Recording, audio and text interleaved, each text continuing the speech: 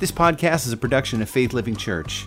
If you like what you hear, join us for church sometime at our Plantsville, Connecticut location, Saturdays, 6 p.m., or Sundays, 9 and 11 a.m., or online anytime at faithlivingchurch.com.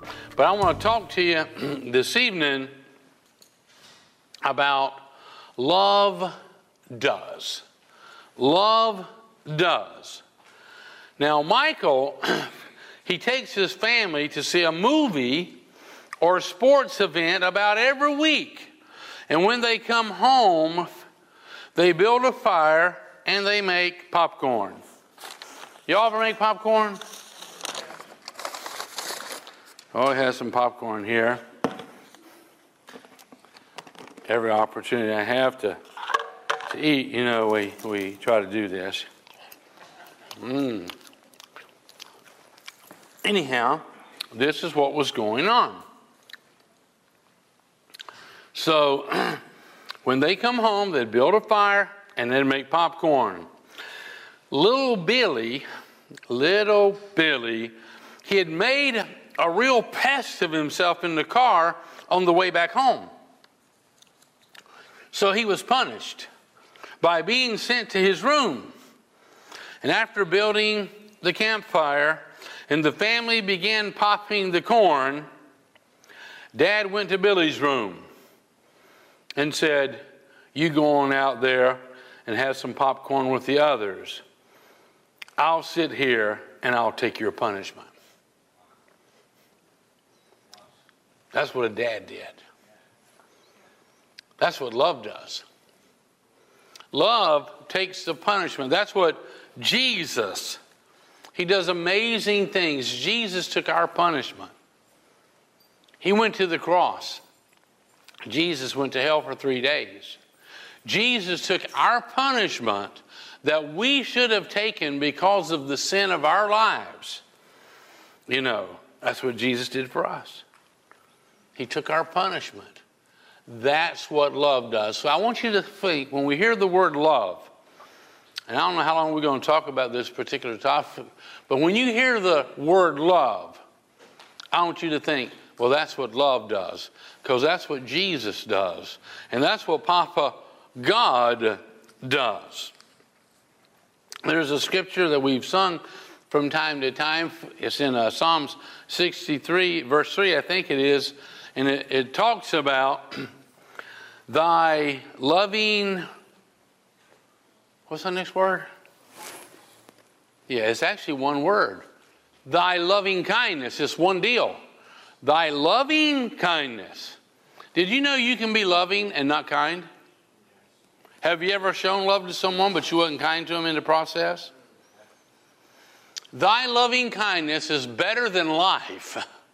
Thy loving kindness is better than life. My lips are going to praise thee. Thus will I bless thee while I live. And I'm going to lift up my hands in your name. See, the love of God is extremely kind. That's what it does. The love of God is never mean and it's never cruel. God's loving kindness is just so much better than this life itself. Anyhow, that's a scripture. If you're into jotting the scriptures down and memorizing them, or this is one that we have sang in years gone by, that'd be Psalm 63, verse 3. I would write that down and I'd make a note of it because it's a very significant passage. Anyhow, in Romans chapter 5, verse 7, it says, we can understand someone dying for a person worth dying for. You know any notable, real kind and loving people that if someone was going to give their life for, well, that person is worth giving your life for because they've made such a difference in helping and being kind to other people? Have you ever known someone that, well, they would have been worth someone giving their life to rescue them and take care of them? It says, well, we can understand someone dying for a person worth dying for.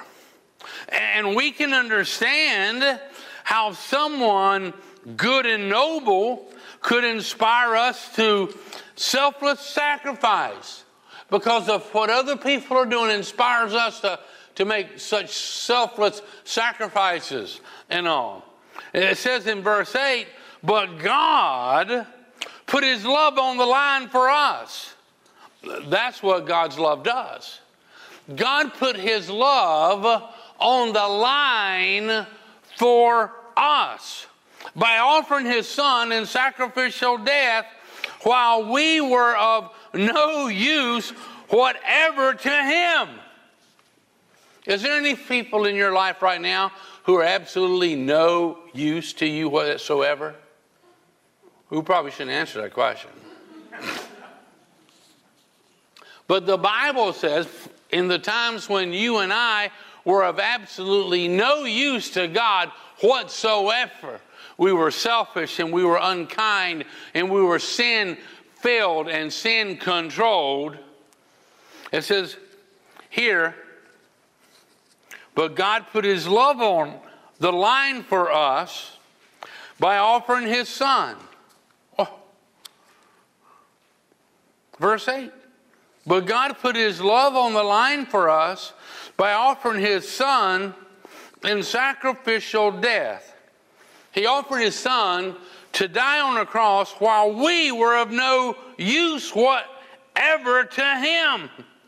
We were still selfish. We were still unkind. We were still, sinful. But that's what God does. That's what Dad did for little Billy. Little Billy deserved punishment because he was so rebellious and disobedient. But Dad said, I'm going to take the punishment. Here, you going out there and you cook and eat popcorn with them guys, and I'm going to take your punishment. And that's what God did for us. That's what love does.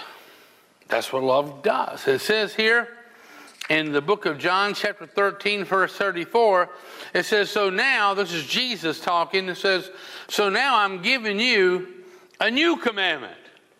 I'm giving you a new one.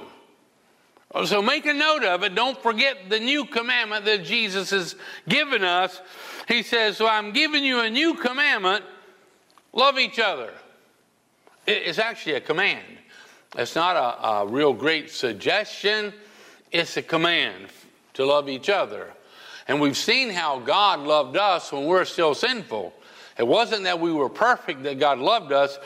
And Jesus is saying, here, love each other. What's the next couple words say? Just as I have loved you. Wow.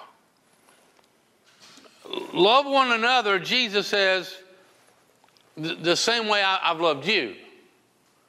And Jesus went to the cross for us. While we didn't give a hoot what he did. While we were sinful, while people played, cards and dice to try to get his clothes from him, and while people were mocking him and spitting on him, and Jesus was dying for those people who mocked him and who hated his guts and all that, and Jesus was dying for them. And Jesus says here, so now I'm giving you a new commandment. Love each other just as I have loved you. You should love each other same way. Let me look at verse Romans chapter 5:7, and we're going to go on down. It says, we can understand someone dying for a person worth dying for, and we can understand how someone good and noble could inspire us to selfless sacrifice. But God put his love on the line for us by offering his son in sacrificial death while we were of no use whatever to him. Verse 9 says, now that we are right with God, now that we're right with God by means of his sacrificial death, by Jesus taking our punishment, and now that we're right with God because Jesus took the punishment for us, the consummate blood sacrifice, and Jesus shed every drop of his blood to forgive us for our sins so we can be right with God. Now, verse 9 says, now that we are right with God by means of the sacrificial death, the consummate blood sacrifice, there is no longer a question of being at odds with God in any way. There's not a question of us being at odds with God, because Jesus did whatever it took to pay for us. And we are 100% fully pardoned. You and I are, because of what Jesus did. We are 100% fully forgiven because of what Jesus did for us. We are 100% washed and we are clean because of what Jesus did to make us right with his Father God. It didn't feel good doing it, and he surely didn't, have any reason to take our punishment other than that's what love does. That's just what love does. It says in Romans chapter 8, verse 31, so what do you think? What do you think? With God on our side like this, how can we lose? We can't.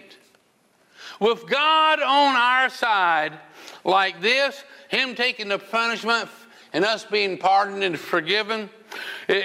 So what do you think? With God on our side like this, how can we lose? Verse 32, if God didn't hesitate to put everything, that's 100% on the line for us. And he put everything on the line for us. He put everything. Our punishment was 100% paid for, every man, woman, boy, and girl on this planet, because God put it all on the line.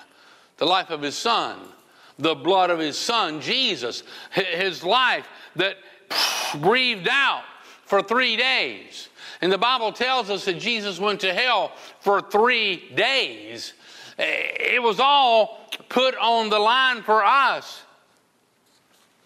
So what do you think? Romans 8:31. With God on our side like this, how can we lose? If God didn't hesitate to put everything on the line for us, embracing our condition. And what was our condition? Does anybody know? Our condition was what? We were separate. We were sinful. We were ruined. We were lost.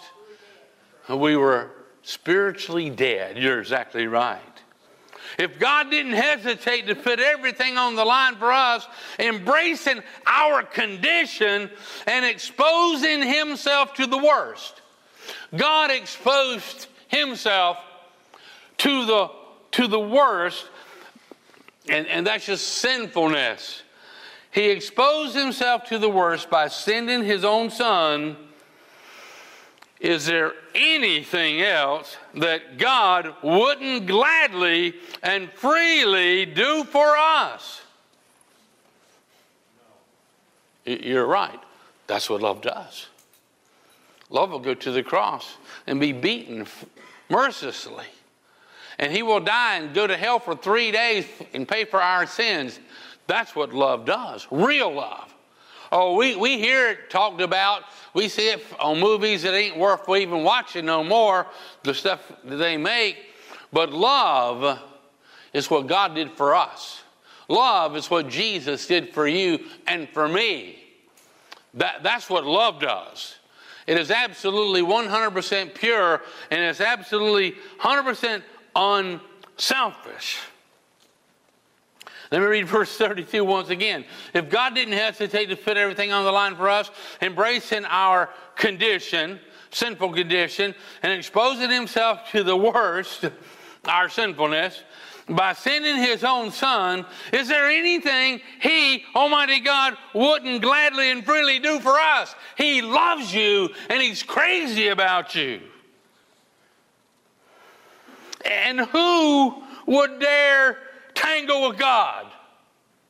Would Goliath come down here and say, hey, God, get out of the way. I'm going to squish that creation like a bug.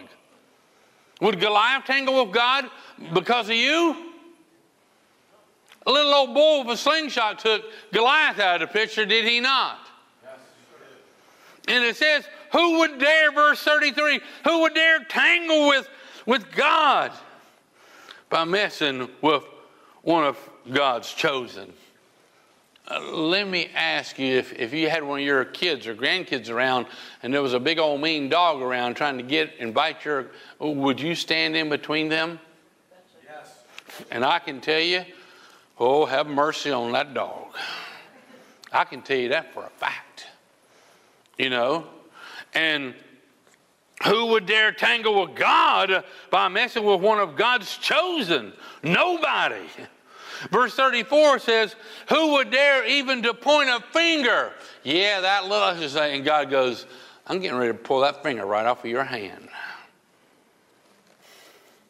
Romans chapter 5, verse 10, it says, if when we were at our worst, our sinfulness, our being unkind and just dirty and filthy in every way, if when we were at our worst, we were put on friendly terms with God, and that's exactly what happened. When we were at our worst, Jesus died for us. When we were at our worst, when we were at our worst, we were put on friendly terms with God by the sacrificial death of His Son, Jesus.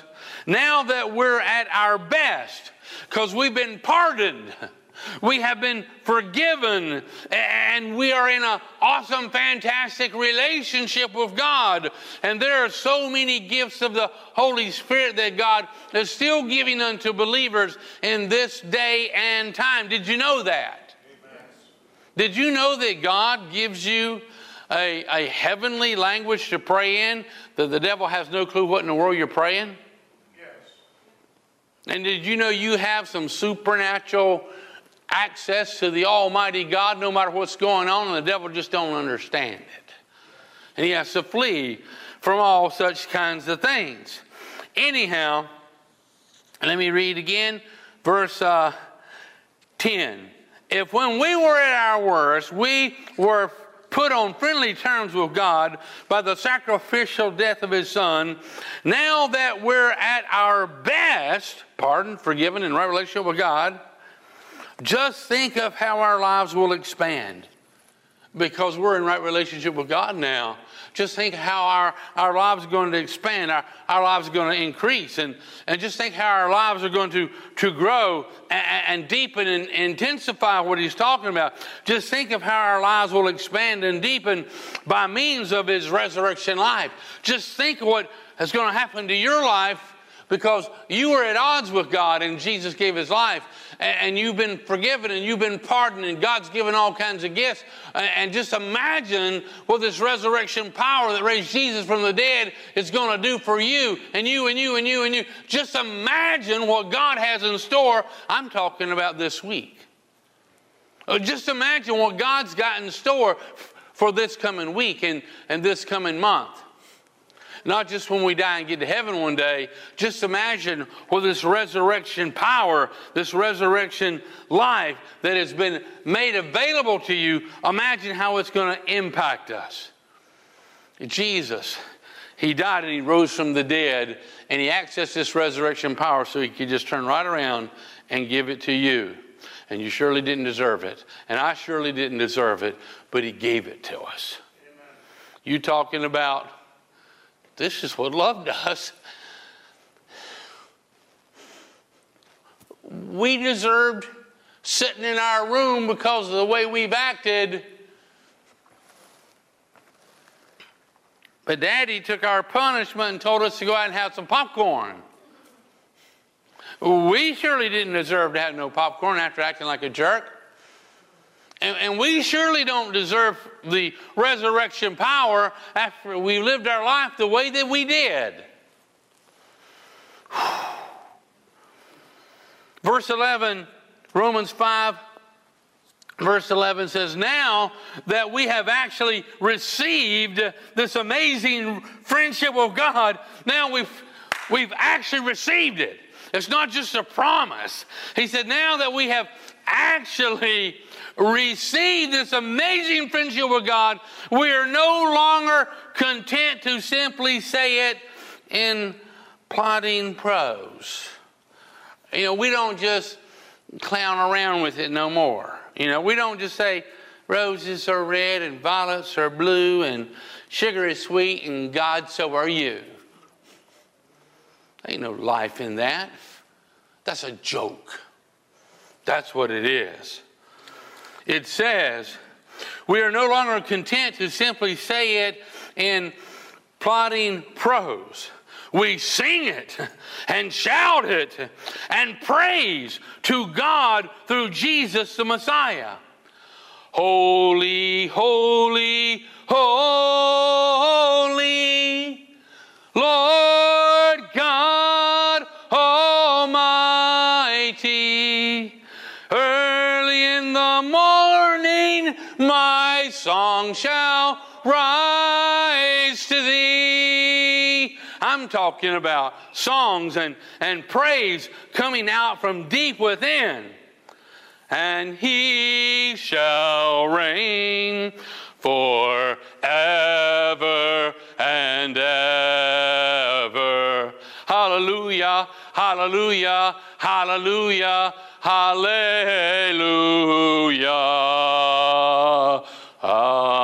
I'm talking about Jesus, who gave it all. He laid it all on the line for you and me.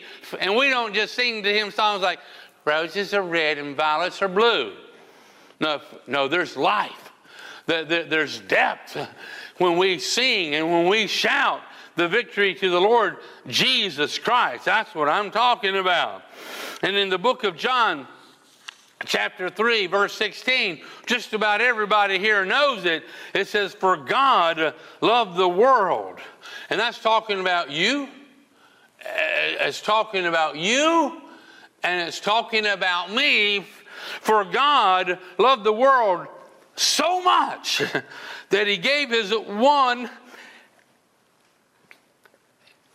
and only Son. That's what love does. That's the kind of love that God has for you. And ain't some little old roses are red, violets are blue kind of a deal. For God so loved the world, you and me, so much that He gave His one and only Son. And everybody's heard about what He did. Everybody on this planet just about has heard about God giving His Son Jesus for us. And they want to know Him also, a God like that. For God loved the world so much that He gave His one and only Son so that everyone, now what percentage is everyone? 100%.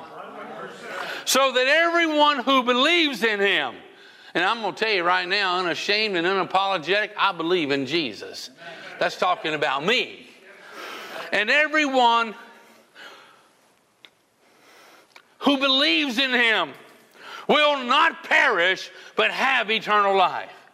Everyone in this world, on this planet, in this nation, everyone who believes in Him, no matter what's going on in these end times, people need to know the gospel. People need to know that God sent His Son Jesus, and they need to know that they can be forgiven and they can be pardoned and they can have a fantastic, wonderful relationship with Papa God. So that everyone who believes in Him will not perish but have eternal life. Verse 17 says, God sent His Son, Jesus, into the world not to judge the world. When's the last time you judged one of your brothers and sisters for something they was doing? Oh boy. If everybody knows what they was doing, I might just go tell somebody what they was up to. It says God sent His Son into this world not to judge the world, but to save the world through Him. That's what God does. And that's what God's love does. He saves and He forgives and He pardons. What do we do? What do we do? Do we follow this example? You know, Jesus is here washing people's feet. And all them guys knew, along with other servants that was outside, they knew the person who did the foot washing was the lowest guy on the totem pole. He was the lowest of the lowest of the lowest servant in the household. And who is doing the washing of people's feet? Jesus is. That's what love does. And such humility attracts the resurrection power of God to your life. Such humility. When you humble yourself before Almighty God, His resurrection power flows to you, and He says, I got a purpose for you for the rest of your life. I got something for you to do. And resurrection power flows with that whole shebang. That's just the way it is. In the book of Luke, chapter 23, verse 34, Jesus said, Father, Papa God, Father, and not just His disciples, but the people who was beating Him, where He was bleeding so terribly, people who spit on Him and nailed Him to a cross and stuck the cross in the ground and then walked by and mocked Him. Father, hey Father, forgive them.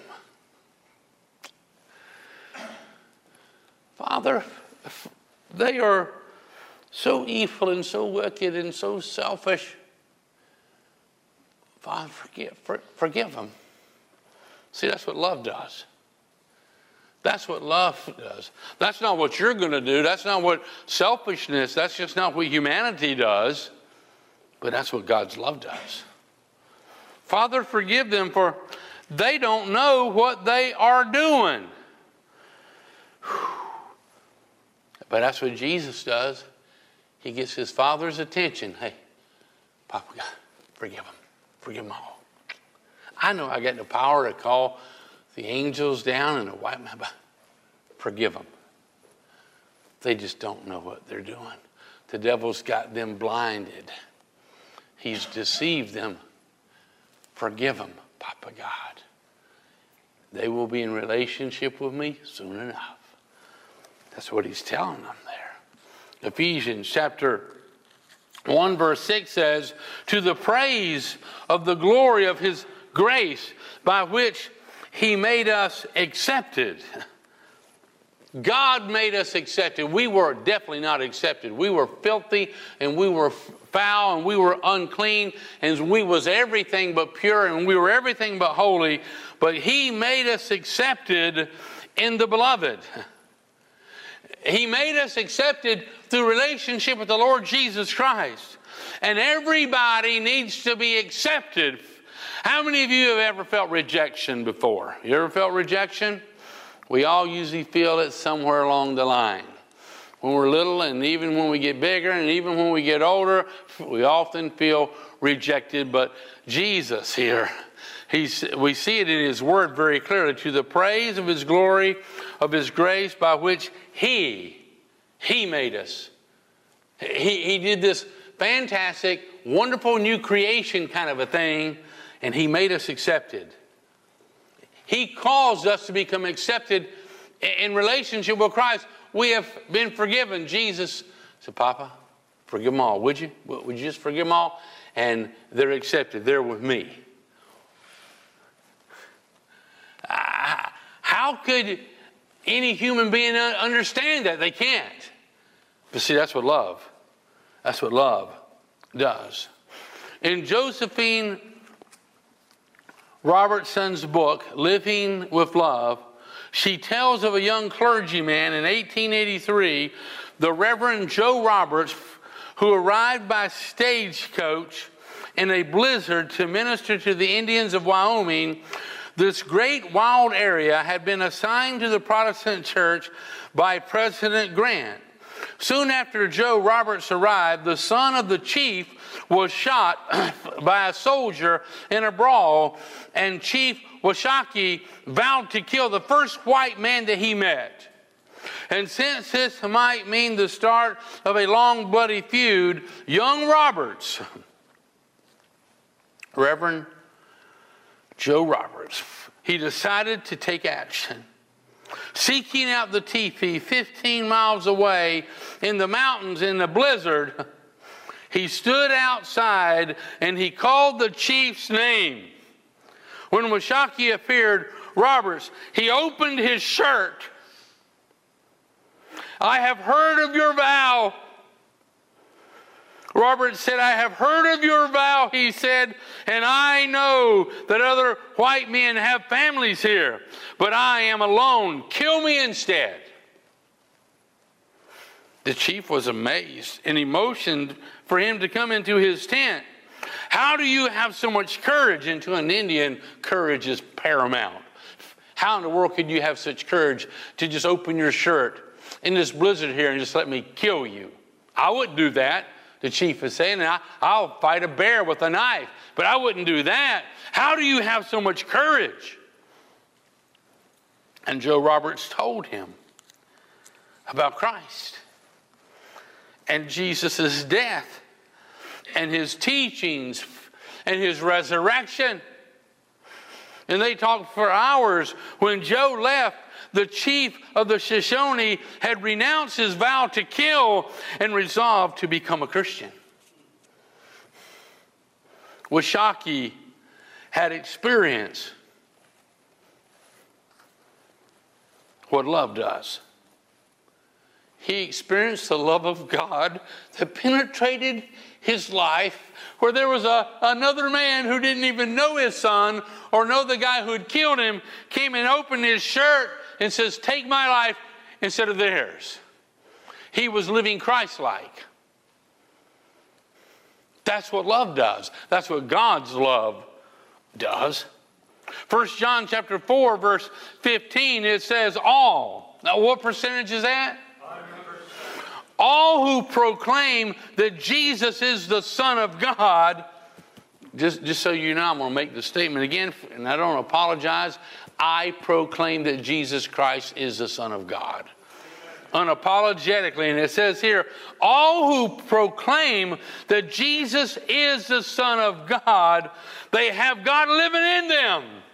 And I can tell you for a fact that God's living in me, because I proclaim that Jesus Christ is the Son of God, and I have God living in me. And he goes on to say, and they live in God. Not only is God living in me, but I'm living in relationship with him.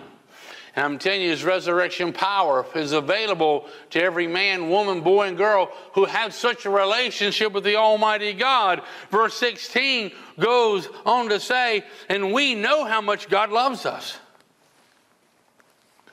That's what God does. He loves us to the point of making such a phenomenal sacrifice of his Son on the cross.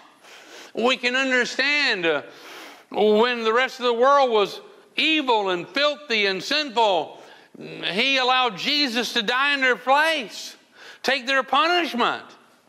That's what God's love does. Verse 16 says, we know how much God loves us, and we have put our trust in him. God doesn't just love us, but he says, God, he is love. If you ever want to find the true, absolute source of love, that is God.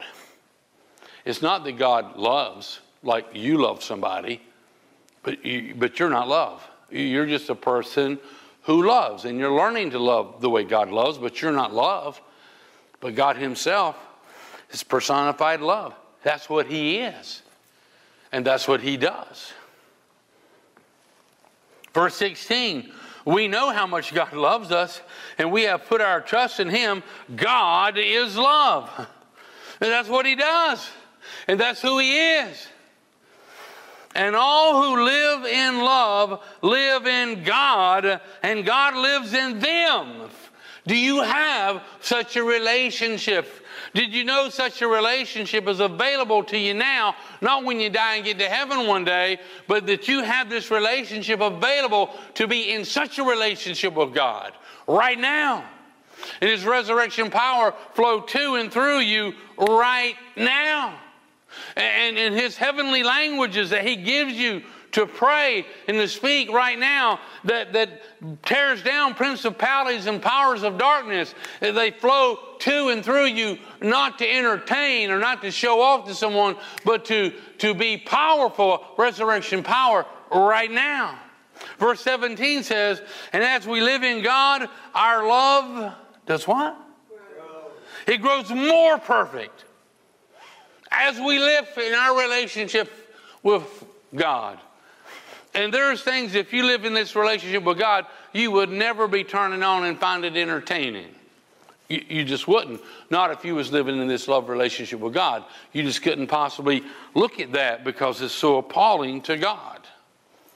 But if you're living in this relationship with God, and as we live in God, verse 17 says, our love grows more perfect. Our love grows more perfect.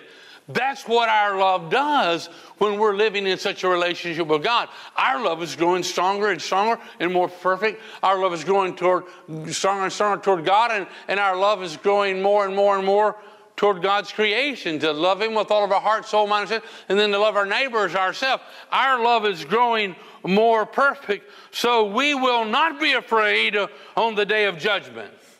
The day of judgment might not be that too far off, to be honest with you. And are we going to be fearful to stand before God when we got to give account of all that we've done? Or do we just go ahead right now, this night, and repent of all of our sins and offer our lives, the rest of our lives, to the Almighty God? Ask Him to pull us into the most awesome, wonderful relationship with Him. Ask Him to fill us with His Holy Spirit and use us in whatever way just brings honor and glory to Him. Now, there's a man or a woman who might be in a situation of desperation and just willing to move into such a fantastic relationship with God. That could happen. And as we live in God, verse 17 says, our love grows more perfect. So we will not be afraid on the day of judgment, but we can face Him with confidence because we're like Christ. Because we are like Christ. And I'm not asking someone to tell on you, but I'm asking you to think about it. When you look at yourself in the mirror, when you go through your activities of the day and the things that you have done and not done, do you really feel like your life is like Christ, who gave Himself as such a sacrifice for you and said, Father, forgive them for what they've done. They just don't know it. But God, I'm gonna pull them into a close relationship with me. He says here, so we will not be afraid on the day of judgment, but we can face Him with confidence because we can face God with confidence because we are like Christ here in this world now, not when we die and go to heaven. But we are like Christ now. When you go out of this building tonight or you see somebody tomorrow, are you like Christ before them? You don't have to say a word to them, but are you like Christ to them? Do they see your behavior? They see your mannerisms, your actions, what you do, what you don't do. Are you like Christ to them? That's what love does. Love makes us Christ-like. The love of Almighty God. James chapter 1 verse 17 says, whatever is good and perfect. Have you enjoyed anything that's really good and perfect in this world in which we live? Yes. Whatever is good and perfect, it comes down to us from God our Father. That's what God does. He sends us good and perfect stuff to enjoy.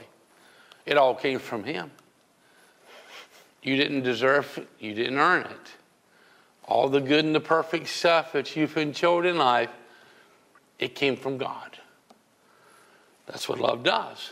That's kind of what Daddy said. Hey, you go out there and enjoy that popcorn, buddy, with the fire. I'm going to sit here and take your punishment in the bedroom.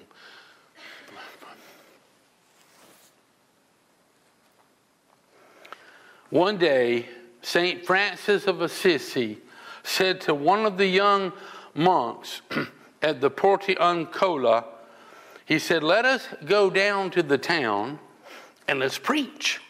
And the novice was delighted to be singled out to be with the companion. such as Francis, and he obeyed with eagerness, and they passed through the main street, and they turned down many of the side streets and alleys, and they made their way into the suburbs, and at great length they returned by an indirect, meandering, winding route to the monastery gate. And as they approached the gate, the younger man reminded Francis of his original intention. You have forgotten, Father, that we went to the town to preach. My son, Francis replied, we have preached. We were preaching while we were walking. We have been seen by many. Our behavior has been closely watched. It was thus we preached our morning sermon. It is of no use, my son, to walk anywhere to preach unless we preach everywhere we walk. Our actions preach louder than our words. And that's what God's love does. When you stop and help someone and you never ever said a word, and you held the door, you picked up the groceries from the little lady's cart, or 1,000 other things that you did, you were preaching a sermon. That's what love does. That's what Jesus does. And that's what will lead men and women, boys and girls, to Christ. When we preach, without a fiery word, without a fiery message, without a word even spoken, just a smile, a wave, stopping the car so the little kid can get across the road, getting the cat down out of the tree. And I'm telling you, that's what God's love does. It is observed and it is seen. I'd rather see a sermon than hear one any day, and I'd rather one would walk with me than merely show the way. The eye is a better pupil and much sharper than the ear. Fine counsel can confuse me, but examples always clear. The lectures you deliver may be very wise and true, but I'd rather get my lesson by observing what you do. And you preached a sermon today. Every one of you have. Might have been to your family, might have been to your wife, might have been to your husband, might have been to your neighbors, might have been to the guy at the gas station or the grocery store, or someone who pulled out in traffic in front of you. But you preached a sermon today. That's what love does. And we impact people forever by what they observe that we do. Romans chapter 12, verse 9, it says, don't just pretend, don't play like. This is not a game. This is not make-believe. It says, don't just pretend that you love others. In a Christian church, you can act like you love others. Oh, y'all going in ahead of us. Oh, here, I'll fix your flat tire after church. And we can pretend and we can get away with it. As Christians, we know the routine and we know what to say and we know what to do. But the Bible says in Romans 12:9, don't just pretend that you love others, really love them. That's what God does. Even though it cost the tremendous sacrifice of his son, he loved others. When we love other people, does it cost us something? Or do we only love others when other people are watching? Don't just pretend to love others. Really love them. Because he really loves you. Hate what is wrong. Now, you might not can stop all the wrong in this world right now, but you can hate it and you can pray against it. And you can pray for those in the midst of it that God would reach them and help them somehow, right? Don't just pretend to love others, really love them. Hate what is wrong and stand on the side of the good. And I'm not talking about just going to war, fist fights and all that, but take your stand. And I'm going to tell you, when you take a stand in prayer, it changes the world in which we live. Genuinely, you go boldly before the throne of God's grace, and you're a man that is filled with the Holy Spirit, and you know how to pray those heavenly language and tear down strongholds and put the darkness to fleeing from the light. I'm telling you, it changes things. Hate what is wrong and stand on the side of the good. Love each other. Love each other with genuine affection and take delight in honoring each other. Take delight in oh, can I wash his feet instead of you, Jesus? Oh, Jesus, can I wash their feet there? Or are we just happy somebody else is doing the dirty job? Somebody else is doing all the serving.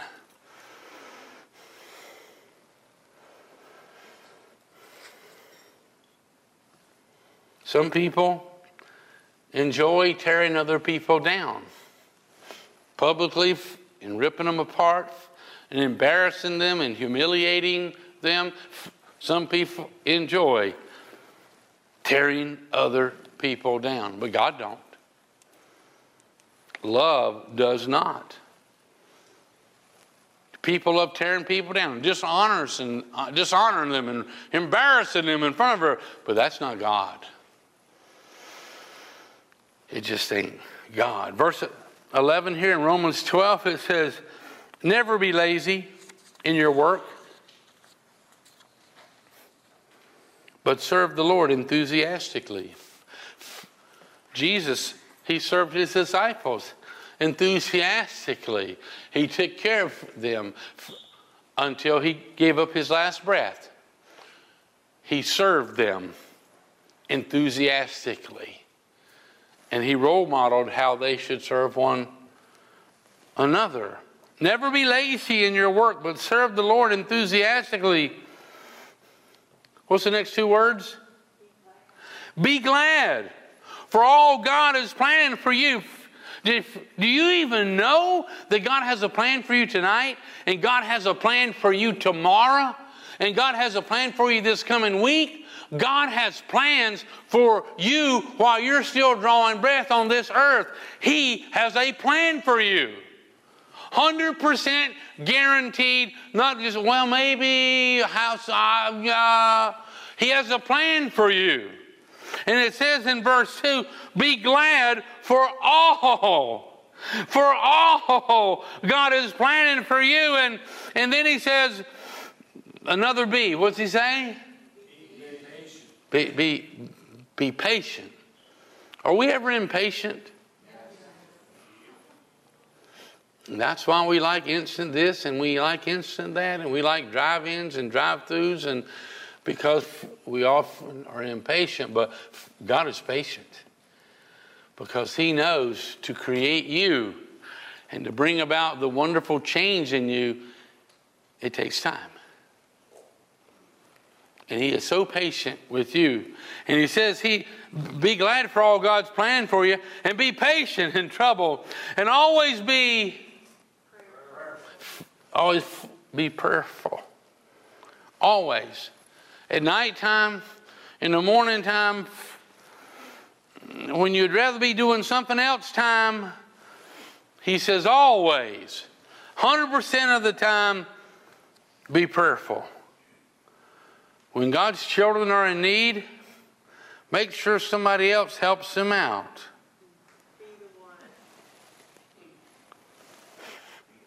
When God's children are in need, be the one to help them out. Because that's what love does. But if I help them out, it's going to cost me.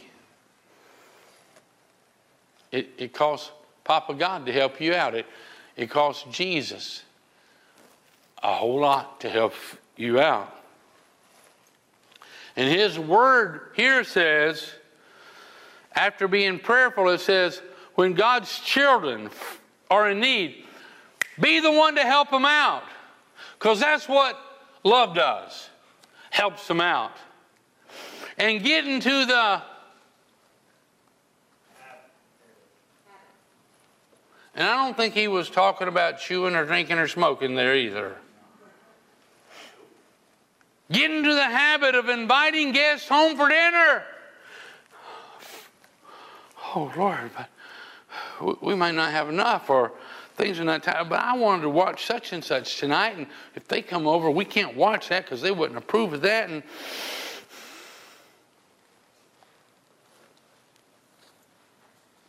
get into the habit of inviting guests home for dinner, or if they need lodging for the night, because that's what love does. It's what love does. That's what the love of Almighty God, it does that. That's what love does. And if people persecute you because you're a Christian, don't curse them, because that's not what love does. You blankety blank, blank, blank, blank. Love don't do that. God Almighty, who is love, He don't curse. Even the most evil and vile of people on this planet, He don't curse them. And that's what He tells us here. If people persecute you because you're a Christian, don't curse them. Pray that God will bless them. That's what love does. You pray a blessing on them. When you feel like prophesying a curse on them, love prays a blessing on them. The way Jesus prayed on the people who was crucifying Him. Hey, Papa God, forgive them. They really don't know what they're doing. And they're going to be mine soon enough. Forgive them. Wow. Verse 15 says, and when others are happy, be jealous of what they've got.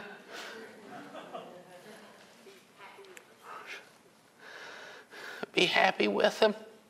Be delighted that they've got something bigger and better than you've ever dreamed of. Be happy with them. When others are happy, be happy with them, because that's what love does. And if they are sad, you don't rejoice deep down in your heart because they got some misery come their way. They surely deserved it. If they're sad, share their sorrow. Because that's what true love does. It shares another person's sorrow as well as it shares in their joys. Verse 16 says, live in harmony with each other and don't try to act important. Don't try to act important. Don't try to act important by what you wear and what you drive and what you eat and where you live. And don't try to act important. That's pride. Pure and sweet is what got Satan ousted out of heaven. Don't try to act important, but enjoy the company of ordinary people. And acknowledge how important ordinary people are. Ordinary little girl, they called her Mary. She was pretty important, though, when she said, I'll let you use my body for Jesus to be conceived in and to live in this world, and I'll raise him as best as I can. Acknowledge how important ordinary people are who are in your life right now. And let's start dealing more and more with ordinary people and not just trying to hobnob along with the important people of the world. And so we can drop names and stuff like that. And don't think you know it all. Because we don't, do we? We surely don't. And then he tells us here in Matthew chapter 24, verse 12, and this is talking about in the last days, it says sin will be rampant everywhere. And what percentage is everywhere? Have you seen sin increase in the last year? Probably don't even have to go back a year, really, do you? Sin will be rampant everywhere in the last days. We are there. Sin will be rampant everywhere, and the love of many will... The love of many. The fire has gone out for God, and the fire has gone out for God's people. And where there was a fire, it's only ashes. It's grown cold. The love of many will grow cold in the latter days. Although there was a fire there once upon a time, sin will be rampant everywhere, and the love of many will grow cold. Does this describe you right now? Has your fire for God and for doing God's will and for loving God's people, ordinary people, has the fire that was once in you, has it grown cold? Is this describing you? Sin will be rampant everywhere, and the love of many will grow cold. And listen to what he says in Revelation chapter 2, verse 4. Jesus says, "But I have this complaint against you." And if the shoe fits us here or watching online, well, then let's just wear it. And if you don't like that kind of shoe, well, then let's change it. "But I have this complaint against you," Jesus says, "you don't love me or each other as you did at first." You used to love me, but life changed a lot of that and stuff changed. You used to love me and you used to love my children, but that fire has gone cold in your heart. And this is Jesus talking to us here in these last days. "But I have this complaint against you. You don't love me or each other as you did at first." Verse 5 goes on to say, "Look how far you have fallen from your first love." You remember when you first loved Jesus? He was the most wonderful thing in the world, and you felt loved and cared for, and you felt forgiven, and he started answering prayers, and he started blessing you, and you got all kinds of stuff. And as time progressed, you clung to your stuff, and you forgot about the giver of the stuff. Look how many have fallen from your first love. Turn back to me. Jesus says, turn back to me again and work as you did at first. If you don't, I will come and I will remove your candlestick, your lampstand from its place among the churches.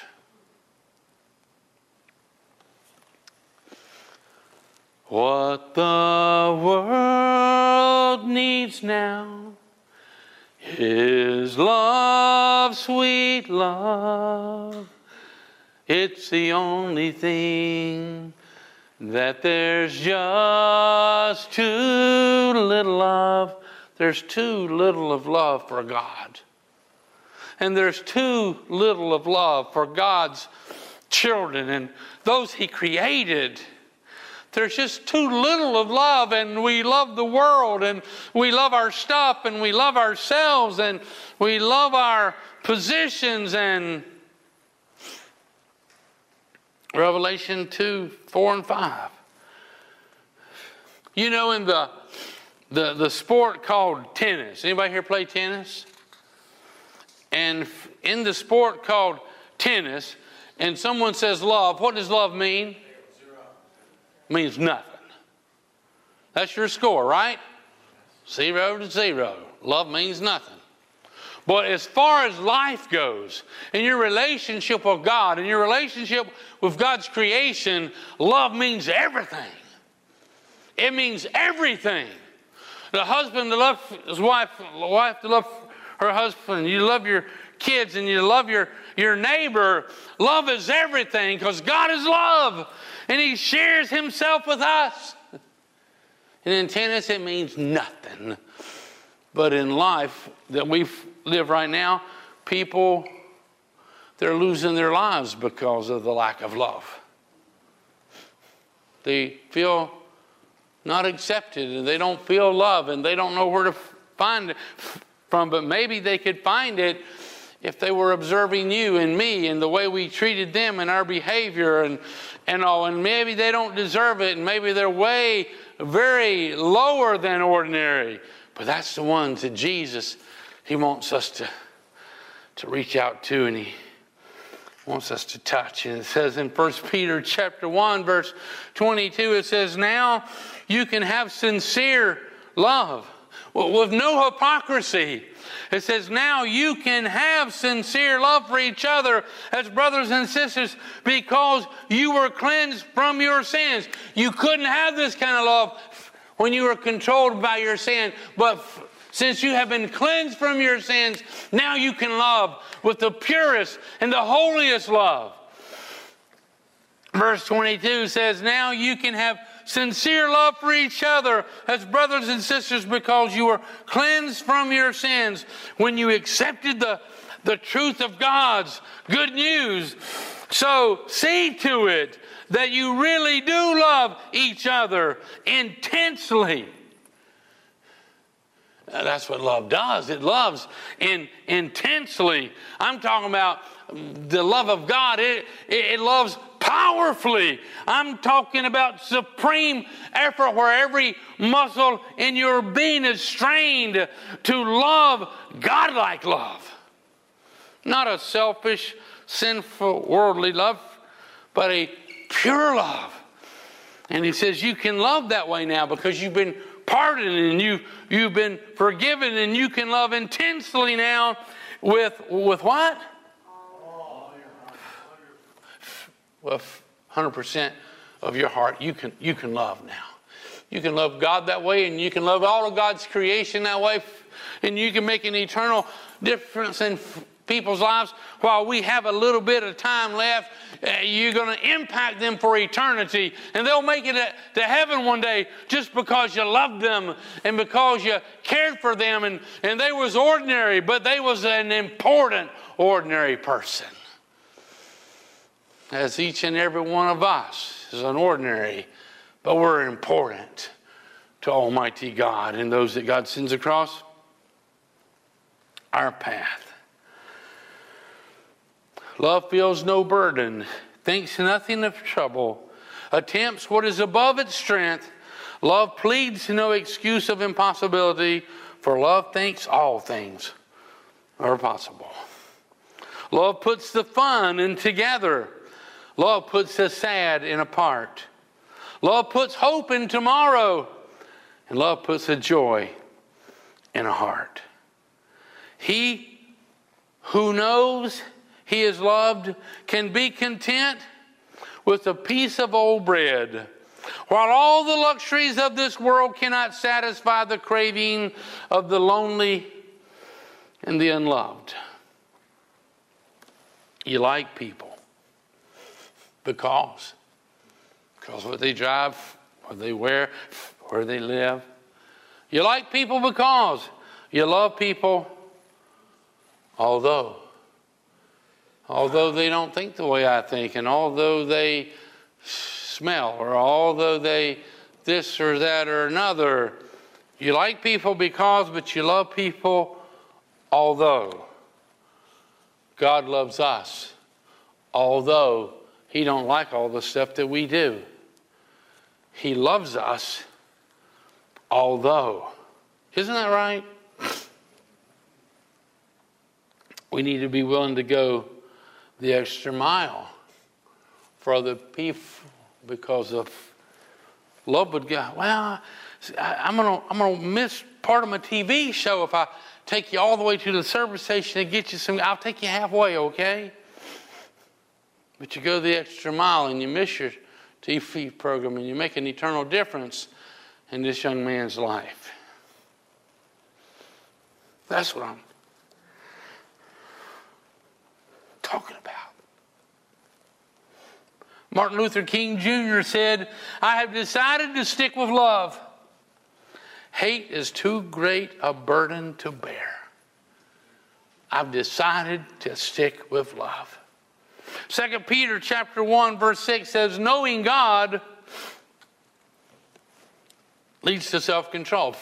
How many of you like to have self-control in your life? Knowing God will make that happen. Knowing, not about Him, but knowing Him. Knowing God leads to self-control. Self-control leads to patient endurance. Patient endurance leads to godliness. Godliness leads to love for other Christians. And finally, you will grow to have genuine love for everyone. And it all starts off with knowing God. Are you growing? And are you learning to love everyone? Because see, you got to understand this. Some people don't grasp this. Love must be learned again and again and again. Love must be learned. And there is no end to it. Hate, on the other hand, needs no instruction, but just waits to be provoked. And hate can just rise up. You don't have to learn it. It just naturally comes over and over and over. When someone provokes you, pulls out in traffic, curses you, looks at you mean, says something bad about you, hate just rises up. But love must be learned. And as we submit ourselves to the power of the Holy Spirit, and He takes control, and He'll lead us and guide us into all truth, and He'll teach us. He'll teach us how to love. That's what He wants to do. I think we're just about done here. It says here in 1 John chapter 4, verse 7, it says, "My beloved friends, let us continue to love each other." Let us continue. Starting to love each other ain't good enough. My beloved friends, let us continue to love each other, since love comes from, what's that say? God. Since love comes from God. Everyone who loves is born of God and experiences a relationship with God. Everybody who genuinely loves is born of God and experiences relationship with God. The person who refuses to love doesn't know the first thing about God, because God is love. So you can't know Him if you don't love. This is how God shows His love for us. God sent His only Son into the world so we might live through Him. This is the kind of love we're talking about. Not that we once upon a time loved God, but that He loved us and sent His Son as a sacrifice to clear away our sins and the damage that our sins had done to our relationship with God. And our sins have damaged our relationship with God. And the sins that you've done today damages your relationship with God today. And we need to apologize to God, and we need to receive His forgiveness, and we need to ask His Holy Spirit to fill us up and empower us and lead us and guide us into all truth. The latter verse right there in verse 11, it says, "My dear, dear friends, if God loved us like this, we certainly ought to love each other." That's the way we should love each other. And see, love is the greatest gift one person can give another. And love isn't love until you give it away. It ain't love until you give it away and you demonstrate it and you're observed, or you're observed offering. Because it ain't love until you give it away. God so loved the world that He gave His only begotten Son. Love ever gives, forgives, outlives, and ever stands with open hands. And while it lives, it gives. For this is love's prerogative, to give and give and give and give and give and give. That's love. Love does. It does what Jesus does. Real love. And we are here for probably a short period of time. I hope we're here for a long time.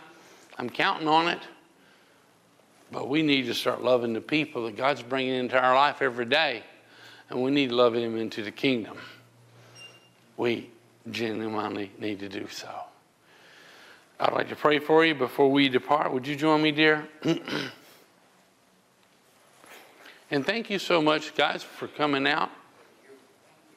I appreciate it so much.